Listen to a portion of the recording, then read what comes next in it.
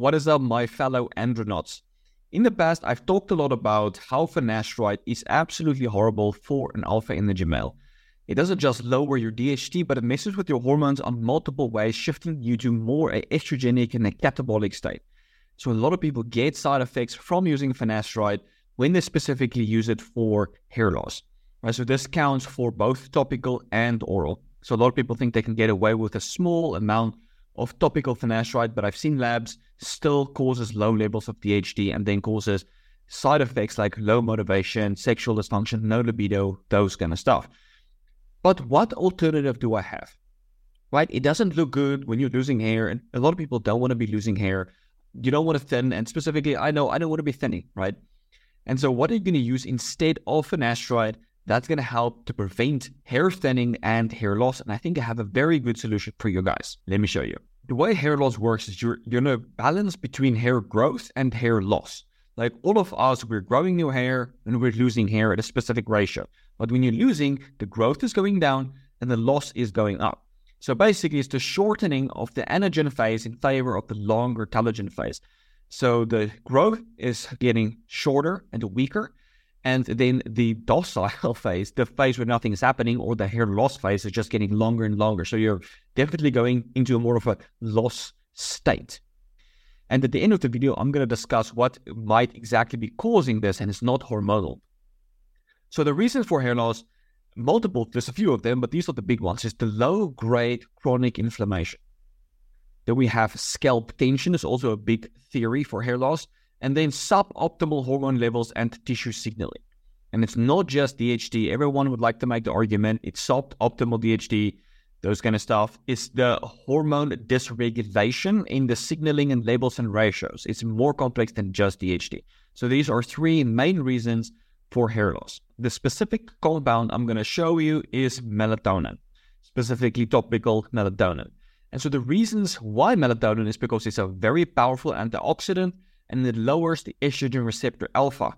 When you have too much estrogen receptor signaling in the scalp, that can contribute to hair loss. Let's talk quickly about melatonin production. So most people think that melatonin is only being produced in the pineal gland, but it's actually produced in almost every cell of the body, and it's being induced by red light. So when you get sunlight or you stimulate yourself with red light, it enhances the production of melatonin in the cells. It is not just released from the pineal gland. This is why the red light helmets for hair loss can be so effective.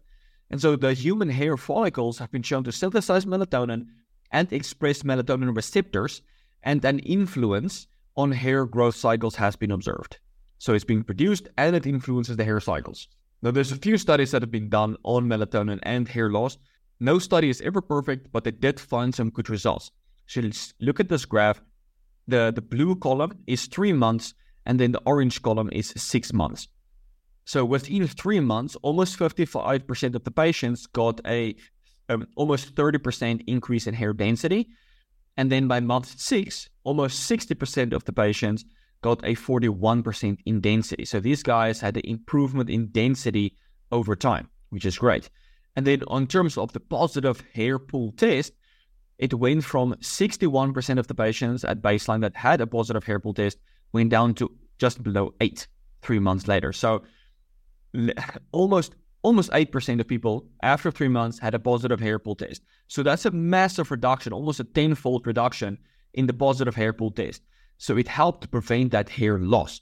And a lot of reviews of people using topical melatonin has said that one of the things that they have noticed was not necessarily great regrowth, but it's almost a complete elimination of the shedding. So try topical melatonin if you have shedding and see if that helps. So other things to look for that can contribute to hair loss is going to be gut issues. That's a primary cause of low-grade chronic inflammation.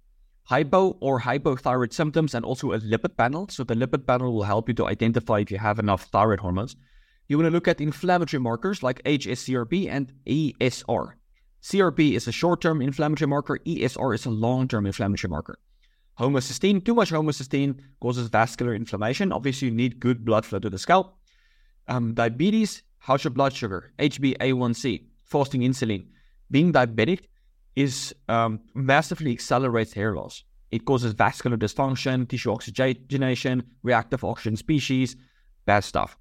Heavy metals, because it also causes hormonal dysregulation and inflammation.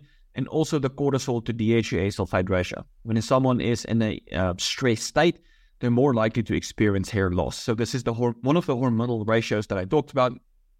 You want to make sure it's about a 10-to-1 ratio, DHEA sulfate to cortisol. So if cortisol is 13, you want your DHEA sulfate to be around 130.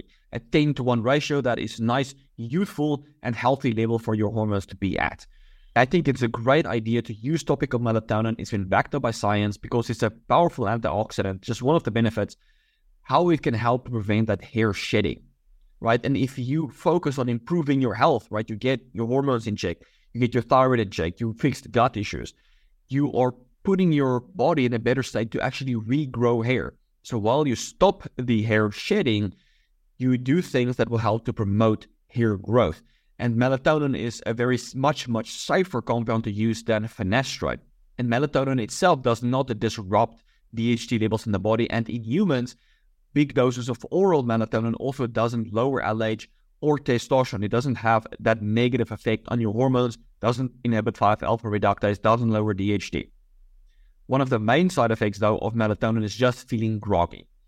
But in terms of the topical melatonin, the systemic effect will be much less, so you will be less likely to feel groggy. So be sure to give it a shot. The ideal solution was 0.1% melatonin solution. So you can either buy a specific solution made for this, which you will pay a little bit more, or you can buy a tablet, crush it, and make your own solution with a dropper. Like put the dropper of melatonin solution in your head, you mix it with either water or vodka or something, but that might be a little bit drying. And then you rub that on. You could also maybe dissolve it in a liquid like MCT and rub that onto your scalp. And that will help to prevent the shedding, reduce oxidative stress and inflammation, and do a bunch of good stuff. All right, guys, if you've used topical melatonin, I would like to know in the comments below how that worked for you. And if you're going to try that, also let me know. And if you've used it for a couple of weeks after watching this video, please come back to leave a comment on how it actually worked for you. And also, I would like to know what you are using and what has worked for you for preventing hair shedding and all of those kind of good stuff. Let me know in the comments below. Love to hear from you guys. All right, I will check you in the next one. Cheers, guys.